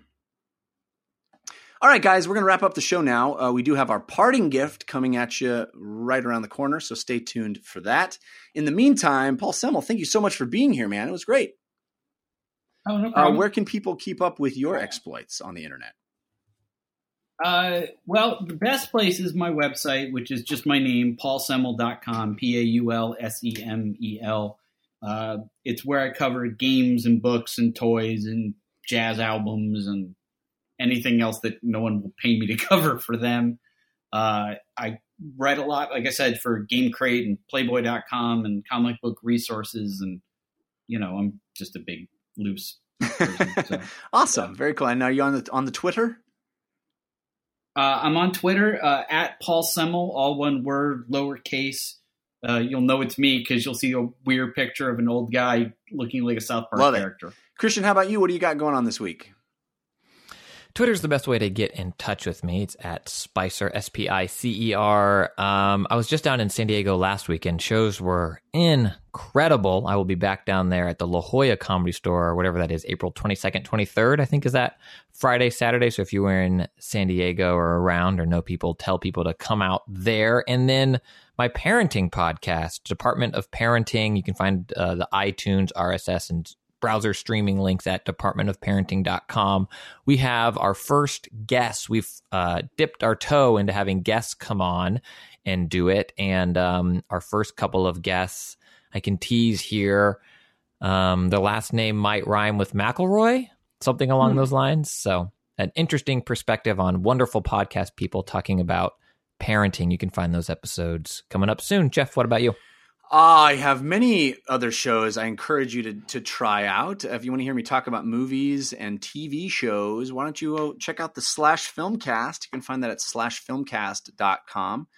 And maybe you want to hear me talk about science with a comedic twist. Check out We Have Concerns. You can find that at wehaveconcerns.com. Also, there is a technology podcast and future podcast that I enjoy. It's a video show. If you want to see me on video, go over to tomorrowdaily.com and see me host with Ashley Esqueda on Tomorrow Daily. Really fun show there with cool guests every Thursday and every day. All right, so that's going to do it for this episode, but we do want to give you a little parting gift to get you through your week. Hey, give us a suggestion of what to do this week. Give us a parting gift. This is your parting gift. Paul, do you have a recommendation for people that might not be a video game?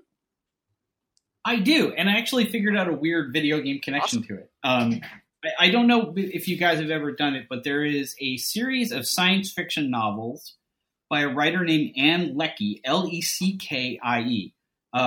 It's a trilogy. Ancillary Justice is the first one. And the reason I thought of it is because if you guys remember in the Mass Effect games, there was a character named Edie who was voiced by the woman Tricia Helfer from Battlestar Galactica. And then, spoiler alert, she gets a body and ends up looking like the woman from that Aerosmith Just Push Play album. These books actually center around something very similar. In this world, we've conquered space. We go around the universe in these giant spaceships that are controlled by AIs, but the AIs can actually download themselves into human bodies to, if they have to go down to the town or whatever. And in the first book, Ancillary Justice, the lead character is a woman, quote unquote, who was the AI of a battleship, but is now separated from the battleship. The battleship's gone, and she is running around on her own trying to help a friend of hers who's like a drug addict. Right. Yeah. I just started this recently, Ancillary Justice. It's got weird pronoun stuff, right? Like sometimes it's he, sometimes it's her, sometimes it's she. It's right. Yeah, that's the only thing about those books that I'm not crazy about, and there's an explanation for it. It has to do with like not being totally sure what people are, so they just kind of refer to everyone as she. And I just kind of, after a while, I kind of forgot about that, and I just went for it, and I just assumed that everybody in a position of power was a woman. And they never actually like do anything weird with that. Like it's never like, they don't ever talk about like genitalia, so it's not like, oh, she has a really big, sausage, and you're like, huh? Right. Like it never gets into that. Like if you just kind of forget about that, you just assume that like everyone in a position of power is a woman. I think the books are really, really good. The third one, Ancillary Mercy, came out last year. I think they're really well written, and I think that people who like hard sci-fi, like you saw in Mass Effect, will definitely dig on these books. Excellent recommendation. The Ancillary Novels by Ann Leckie. Christian, how about you? What's your parting gift? It's been on tour for a while, and I'm not sure how much longer they're going to keep doing it, but I should have recommended it earlier, and I'm doing it now, maybe when it's too late. But Nick Kroll and John Mulaney started from episodes of Comedy Bang Bang. They have a live show that is on off-Broadway and touring around called Oh, Hello! And they play old Jewish neighbor, roommate, friends, and it's so good. I was able to see it a couple of times when they were still tinkering it and fine-tuning it when they were doing it just as kind of secret shows at UCB here. And now it's the full real show is here in Los Angeles, and I know it's been around the country before, but if they keep taking it around, Nick Kroll, John Mulaney doing Oh, Hello is really, really funny. Cool. I got another comic book recommendation for you. It's a Mark Millar book called Jupiter's Circle. We talked a little bit about Batman v Superman, but if you want your Justice League to be dark and interesting and a kind of a look at what's happening in the real world, don't go see Batman v Superman because it's bungled. Read Jupiter's Circle. I think analogs to the Justice League do this stuff so much better and have done in many, many, many cases. I mean, Watchmen and Rising Stars and on and on and on. But Jupiter's Circle is the latest in the long line of those. This is what if a superhero team like the Justice League really lived and really kind of came into existence around the same time that comic books did. What would it be like as they marched through the decades of history and butted up against real life historical events and had real life kinds of problems like being blackmailed because one of the members is homosexual, or having actual infidelity among the members, or one of the members becoming sympathetic to a real crazy underground political movement that happened in the 60s. Really fascinating, interesting, cool stuff. Great art, grounds it in reality. It's called Jupiter's Circle, and it's written by Mark Miller, who you probably know from Kick-Ass and Wanted and a whole bunch of other stuff. So check that out. I think it's amazing. The first series is collected in a graphic novel, and the second series is coming out now. All right, guys, that's going to do it for this episode of DLC. Thanks so much to Paul Semo and Christian Spicer. Thanks to all the people that supplied music for this show in the form of bumpers, Patrick L., Zero Star, Sean Madigan and his wife. Thank you to everybody who contributed by sending in emails to dlcfeedback@gmail.com. We appreciate your interaction. And thanks to all of you who have downloaded and listened to this show. Please tell your friends. We appreciate you letting them know, and maybe give us a review. 5-star ratings on the iTunes are helpful. We appreciate it. We'll be back next week with another show. Until that time, think about what you put out into the world. Make it a better place.